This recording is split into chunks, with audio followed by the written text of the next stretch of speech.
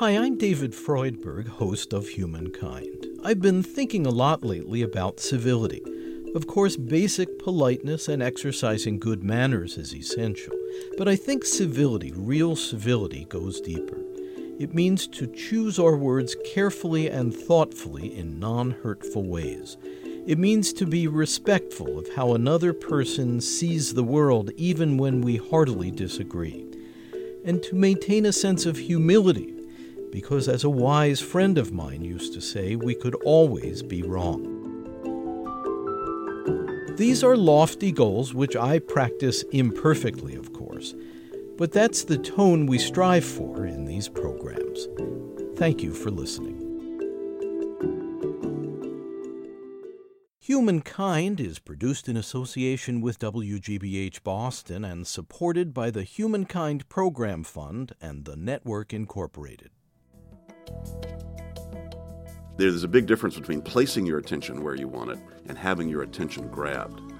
So when I say, most people get their attention grabbed by something, but my question is, why is it grabbing your attention? And it's actually possible to get that thing to stop from yanking your chain, psychologically, if you understand, well, why is it yanking my chain to begin with, and how do I get it off my mind? In a world that can drive us to distraction, some insights on finding and maintaining focus. You're listening to Humankind. I'm David Freudberg.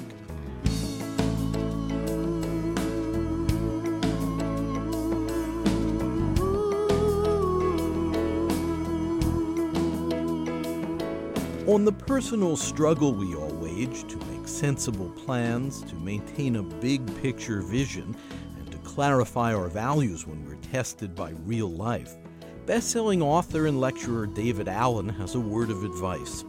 You do all of these things more effectively when you're able to clear your head. Anybody who's trying to operate at a high-performance level, think of somebody before they're going to do a concert, a concert pianist before they're going on stage with, 6 million people that are going to listen to what they do.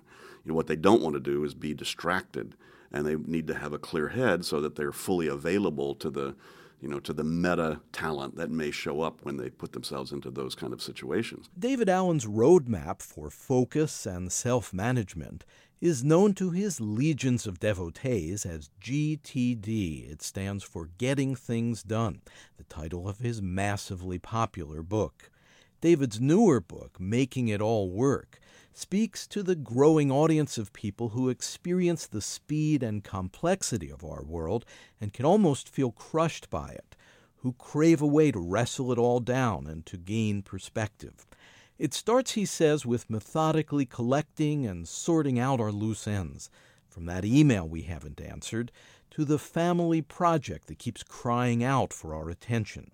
But corralling those loose ends into a system we can trust is just part of the process. The control piece is one, like, okay, now I got all, the ship's not sinking.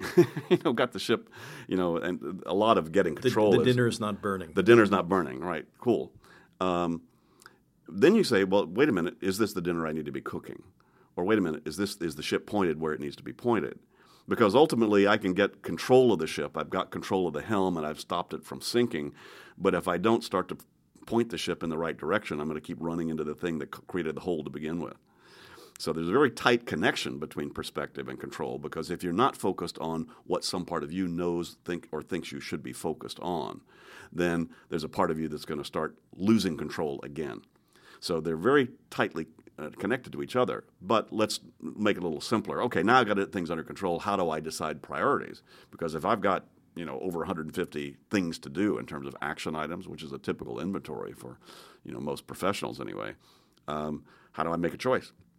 So that's where the perspective piece comes in. We'll say, well, okay, you're going to have to do something and not do a lot of other things, so we need to make some sort of strategic or tactical choice about which one of these things is going to give me the highest payoff. And that's where, say, well, how do I determine my priorities? That may depend on what David Allen calls your horizon of focus. Think of it as an airplane trip. At the most mundane level, the runway before takeoff. Focus intently on the very next action you need to take toward attaining an outcome you've clearly defined. That's the key step to ensure forward progress. As your aircraft ascends to, say, 10,000 feet, you carefully keep track of your various projects and activities, encompassing work life and personal life. David Allen recommends reviewing the entire list once a week so nothing important slips through the cracks of our hectic schedules. What I would call 20,000 feet would be the areas of your life that you need to maintain. You know, how important is your health and just your energy, and how important is it to back up your computer, and how important is it to maintain, reasonably positive relationships with the people you live and work with. And that's the maintenance part of life, which can take up quite a bit of life. As a matter of fact, as soon as you go to sleep, you just said taking care of your body and your health is more important than relationships or your career, because you just checked out from both of those and said, look, I'm going to take care of my body. Not to be facetious, but at some point that will be a priority and needs to be considered.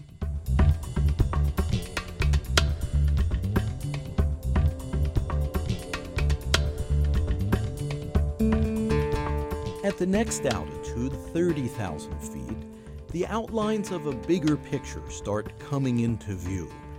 A year or two from now, what do you want to be doing? Where do you want to be in your life?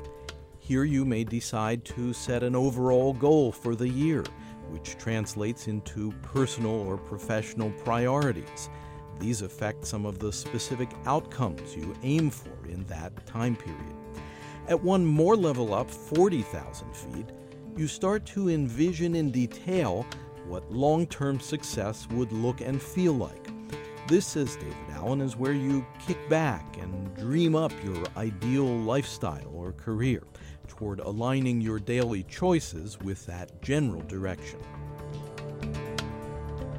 50,000 is the big game. What's the purpose, the big why, the operant question there, as well as your core principles. What's really, really, really important to you in life? Because ultimately, those are going to drive your priorities. And if you're doing something that some part of you deep down, or maybe even not so deep down, knows is really not on purpose for you, given who you are, given what you think is important, you'll be off course. So a lot of it is just bringing to your conscious awareness the fact that these larger questions are out there and that you have some underlying priorities established. Yeah, and the truth is that in a way, when I coach people, or even with myself, I'm not saying that people should have goals or necessarily have a life purpose. But if you do, and you don't, acknowledge it, then there's a part of you that's going to be in misalignment. So I'm not saying I'm not putting a should on this. I'm just saying that if you do, and from my experience, most people, when they really get down to it, have things that are really important to them. And so the more honest and the more conscious they are with themselves about what those are, the easier it will be to focus. Now let's shift our travel metaphor to a voyage on the ocean of life. The water currents, the wind, activity in the sky above will all affect our odyssey, the direction we follow, the challenges we face. I use the image of having appropriate amounts of control and perspective of the captain and commander. And that's that image of, I've got my eye on the horizon, I know where I'm going, and I've got my sights set on that, and I have a light touch on the helm, but I'm very, very sensitive to where I need to be and exactly what I need to pay attention to on the most mundane levels lined up toward where I'm going.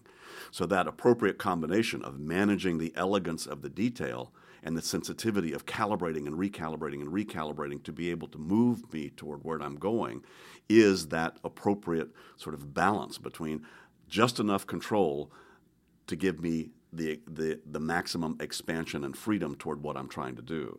So that's why it's not about just getting organized and just handling detail. It's handling detail with the appropriate, perspective and consciousness. But you try to ignore the detail will then start to take more of your attention than it deserves. So it's another one of those things. If you don't pay attention to those things that will start pulling on your attention, then they'll take more of your attention than they should take. In your book, Making It All Work, you talk about rocketry and how a rocket's trajectory is a process of continuous realignment so it stays on course, because the mechanism of the rocket keeps wanting to go off course. I thought that was a great image. Yeah. Well, and I think that's why if and my working hypothesis is true, that we are teleological beings, that essentially we're here to do something. We are here to fulfill, to expand, to express, to grow, to be engaged in some sort of positive manifestation, if you will. And if that's true, being on your course and getting on your course will be something some part of you always seems to be driving toward. And anything that's going to be pulling you off that course will start to then pull on your attention and start to, let you know. It's almost like you can trust that the universe is giving you very appropriate feedback. That's why, coming back to paying attention to what has your attention, but it can get pretty subtle. And that's true even on very practical things. I mean, what most people have their attention on, when I say, hey, what's most on your mind right now? What most people aren't thinking right at that point is, how am I fulfilling my destiny as a human spirit on the planet? Most people are thinking, my babysitter just quit. Oh, damn. Or I need cat food. Or, somebody just dinged my car or whatever. And so, again, if you're trying to think about your destiny on the planet, but somebody dinged your car or your cat's screaming at you and or now that you got no babysitter and you're trying to do some other things, that's going to be a very frustrating event. You're focused on the wrong horizon about the wrong things. It's almost like you need to have thought about your life purpose so that some part of you feels okay that having a babysitter and having a cat is actually lined up and fine. And then let me get down to the mundane things and deal with that. I'm sure if you've met people that you would call spiritual, perhaps with a small s, the people who seem to have that sort of essence about them that seems to be peaceful and is also a very dynamic event, and they're also very involved, in the mundane things of life. Again, we are multi-leveled human beings involved in lots of levels of this game. We're talking with David Allen, originator of the Getting Things Done method and author of Making It All Work. For more information on this segment, The Horizons of Attention, check our website, humanmedia.org.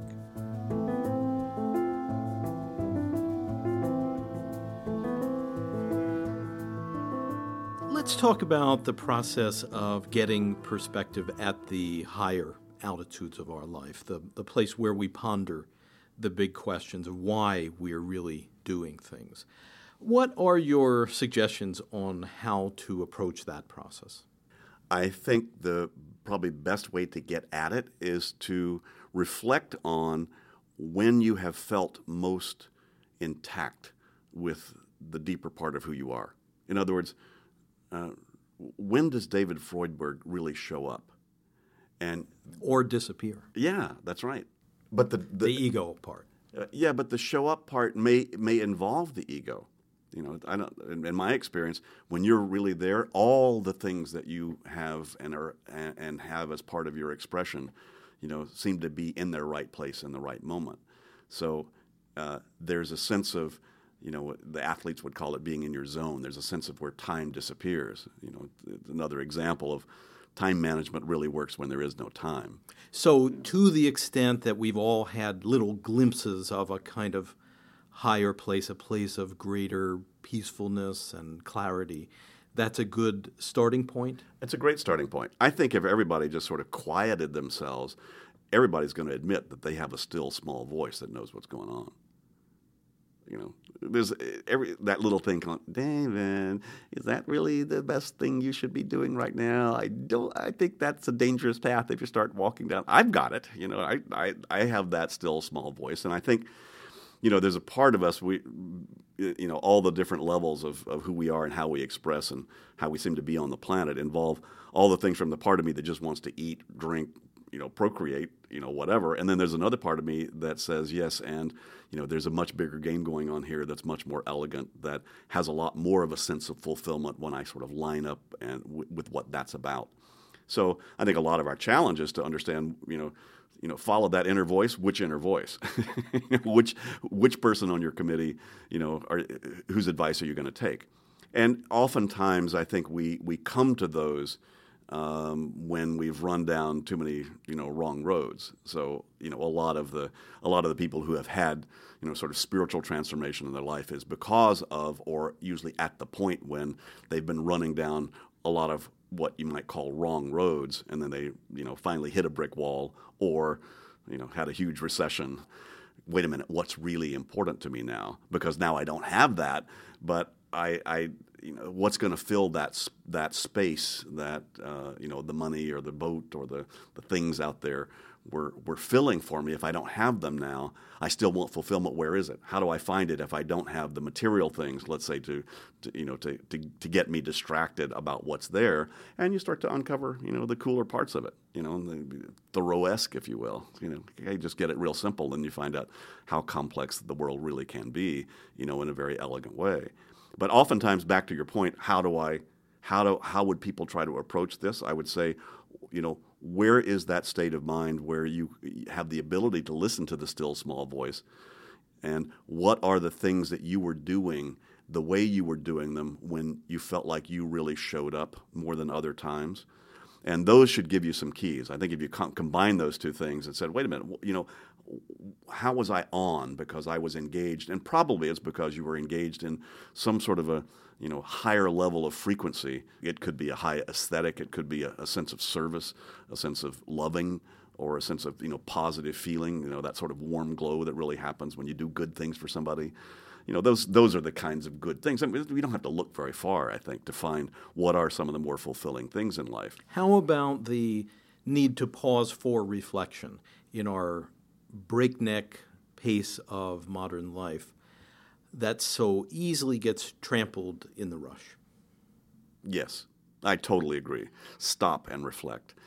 And I have to work on it too. It's like I can get down in the weeds, and as I say, get wrapped around the axle as tight as anybody. And oftentimes that's my little message called, "Hey, David, dude, you need to go stop, do a little yoga, stretch, walk around the block, even just watch TV, or just sit and hang, play with your dog, do something to break that cycle." So I think paying attention to your energy, and how much refreshment do I need to be able to recoup and refocus.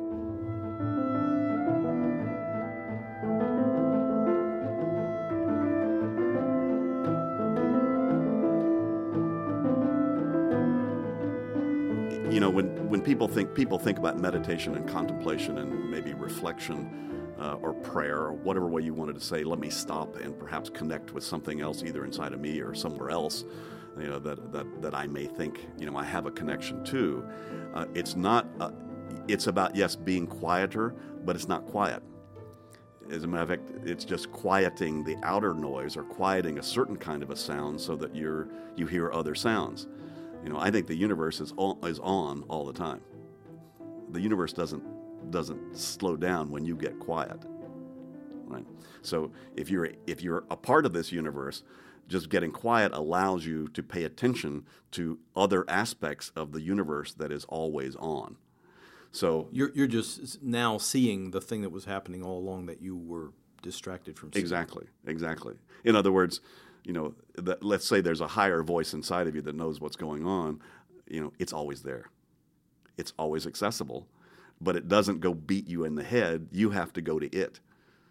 It's kind of like knock and you shall receive, or there's some level of, look, I've got to stop and ask or look or pay attention. So the idea of listening, if you stop and listen, there's a part of you that changes what you do. As a matter of fact, there's a part of you that I was just reading some research that when you're actually helping somebody, there's a part of your brain that's engaged that keeps you from doing things that are self-serving, or that's a different part of the brain that when you're just trying to do things just for yourself, that they actually come from two different places and they're mutually exclusive in terms of the neural pathways. I thought, well, that's kind of interesting. If you're sitting there being totally selfish and I'm if I can ask you for your help, it will shift inside of you. So I think there's a lot of subtlety about how we learn to point our focus, what we then have access to, and even just, and I don't want to make this sound too crass, but even just in a meditative, contemplative mode, it's like just changing the wiring. As I say, the music's not in the radio.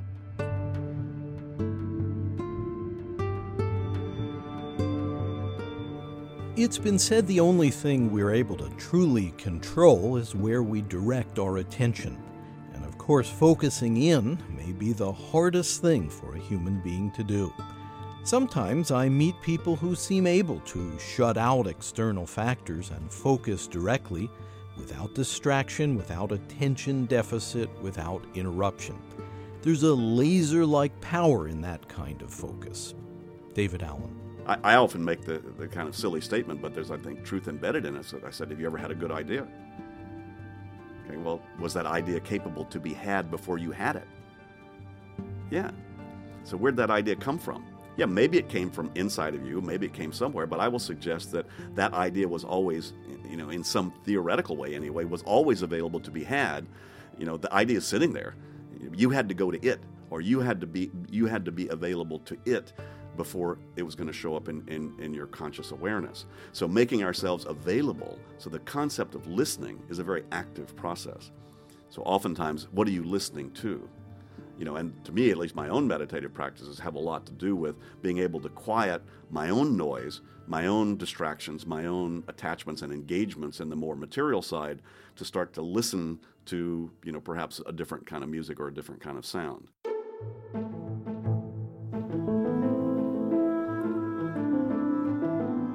So are there some good focusing questions that we can ask ourselves to point us in the direction of this higher altitude? Oh, yeah. A real simple question is like, where are you going? What are you doing? What am I doing is a very good question to ask ourselves. And to remember to ask it. To remember to ask, what am I doing right now? And it's the most common, the most ordinary kind of thing, but many of the spiritual practices have just pure observation as one of the primary things to do. Just observe, just watch. Where am I? What am I doing? How am I doing what I'm doing? Find that part of yourself that's a kind of witness for the rest of your life. Right. Sort of yourself watching yourself. Look, here's what I'm doing. Well, and, of course, the why question always comes in, too. Why are you doing that? So the ultimate, I don't know how old the kids are where why is they can't stop asking, why is this guy blue, but why that? But why'd you do that? But why'd you do that? It's not a bad question. And as a consultant over all these years, I've discovered, that's a great question to ask. Most people forget to ask why. So it's probably, why do you have a living room? A lot of people aren't living in their living room. They live in the kitchen. A lot of people forget why they have a living room, why they have kids, why they have a car, why their desk is sitting there instead of over there. Why? So you can hardly go wrong by asking the why question. If I said, David, look, why are you doing this interview? Well, to fulfill my destiny on the planet. And if you really knew that and how those things were connected from the mundane activity that you're engaged in all the way back to, well, I'm doing that because of career and because this is of interest to me and because this is fun and because I get fulfillment. Well, why do you want to feel fulfillment? Well, if you feel fulfillment, more of me shows up. Why do you want to do that? Well, when more of me shows up, I do better work. Why do you want to do good work? Et cetera, et cetera, et cetera. And not to make that some sort of just, Pollyanna kind of a nonsense, questioning process just to be irritant, but that is a good question to ask yourself. So you're never hurt by asking the intention, because from my experience, what I would consider God or the highest form of the connection that I have, my connection to that is demonstrated or reflected by my intentionality. Where am I going? What am I doing? And we can't stop doing that. People say, gee, David, don't you ever do nothing? Well, doing nothing is doing something. I love to do nothing, meaning I love to be able to, shift gears, quiet things down so that I can sort of play at different levels inside of myself and engage with other things. I've been in your Japanese garden at home. That's right. Where you maybe tend to it, but it's pretty close to doing nothing. But again, doing nothing is a very active, dynamic state.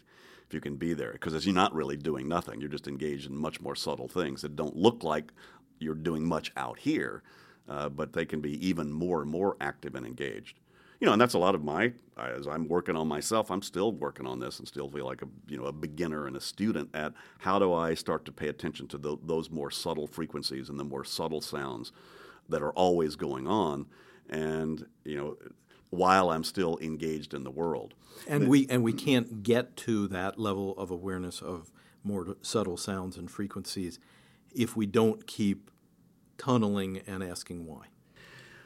Well, that will keep you in reflective mode, and it will keep you, perhaps, let's say, going inside, and reflecting in perhaps the deeper parts of yourself. At some point, here's the tricky paradox about all this and why this is quite a game to be playing. the more you actually tap into, in my experience, sort of who you really are and sort of line yourself up with the more dynamic part of you that's very real, and maybe comes from the higher parts of your committee and the more elegant, members of your committee, and you're running yourself that way. What happens is you get so inspired and you start to tap into such creativity and such inspiration, you go running out in the world to go express that and expand that, and you feel so excited, and you're up and let's go do things, and then you get wrapped into that world that you're now out there, and somehow now you lost the space that created the inspiration to begin with, and you keep trying to run faster and faster and faster to find out, wait a minute, it got me out here, let me go find how to keep that going out here, but it wasn't out there that created it. So a lot of my training, with myself spiritually has been, how do I learn to tap to that and take that with me so that I don't leave it when I go get involved in the material world. So the integration of the mundane and the highest right. Horizon. So in other words, how can I be in a meditative state right now while you're talking to me? And that's kind of the multitasking that says, between my words, I'm also saying, look, is this the best thing I should say? What's going to be the most fulfilling for the people who might be listening to this? There are all kinds of things that may be going on here that will allow me to have that kind of inspirational experience while I'm in this, because I'm tapping to really more the source of where that inspiration came from. But this is tricky business because it's so easy to be deluded that being involved in an inspired expression was the source of the inspiration. It's not. Something remarkable about David Allen's insights is how they seemingly appeal and apply to such a wide cross-section of people. Fortune 500 executives and undergraduate students, voices from the far right and the far left, those working in the nonprofit and for-profit sectors, people who are comfortably secular and naturally spiritual. They're drawn to what David calls winning at the game of work and the business of life. I think we all need to give ourselves permission to have more fun with this whole game. And the seriousness of life, I think it's very easy to get too serious about how serious life is. And I really think there's a wink that needs to be inside of all of us about any and all of this. I like to say, about all this work that I do, about all these different horizons and how important it is to have a clear head and all that is really just about have an equal dose of respect and irreverence for it all. Buying cat food is as important as finding God. And you say, well, no, that's not true at all. Certainly to the cat. To the cat. Absolutely. But I think that, some of the most elegant and fulfilling and dynamic things we can be involved with are right here, are right with us. And, uncovering that sense of fulfillment is really a fascinating game. And by the way, I'm just talking to myself because, I can very easily get wrapped around, my own axle too tight and, take all this stuff too seriously. David Allen, author of Getting Things Done and Making It All Work. Thanks so much, David, for being with me again today. Always a pleasure, David.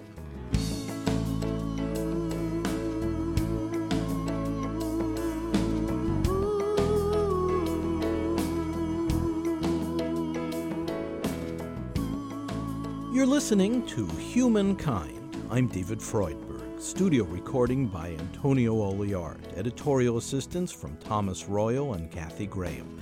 Music by Gunnar DeBosi. Webmaster Brian K. Johnson. Special thanks to Tony Buck.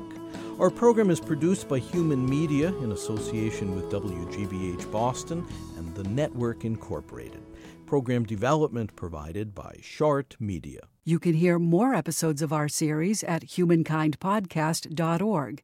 That's humankindpodcast.org. This segment, The Horizons of Attention with David Allen, is Humankind Program number 142. The executive producer is David Freudberg. Please subscribe to our free weekly podcast. The title is Humankind on Public Radio. You can find it at Apple Podcasts, Spotify, and all major podcast services, as well as through our website. Again, the podcast title is Humankind on Public Radio. And if you'd like to support our program, please visit humankindpodcast.org, and at the top, click on How You Can Help. Thank you.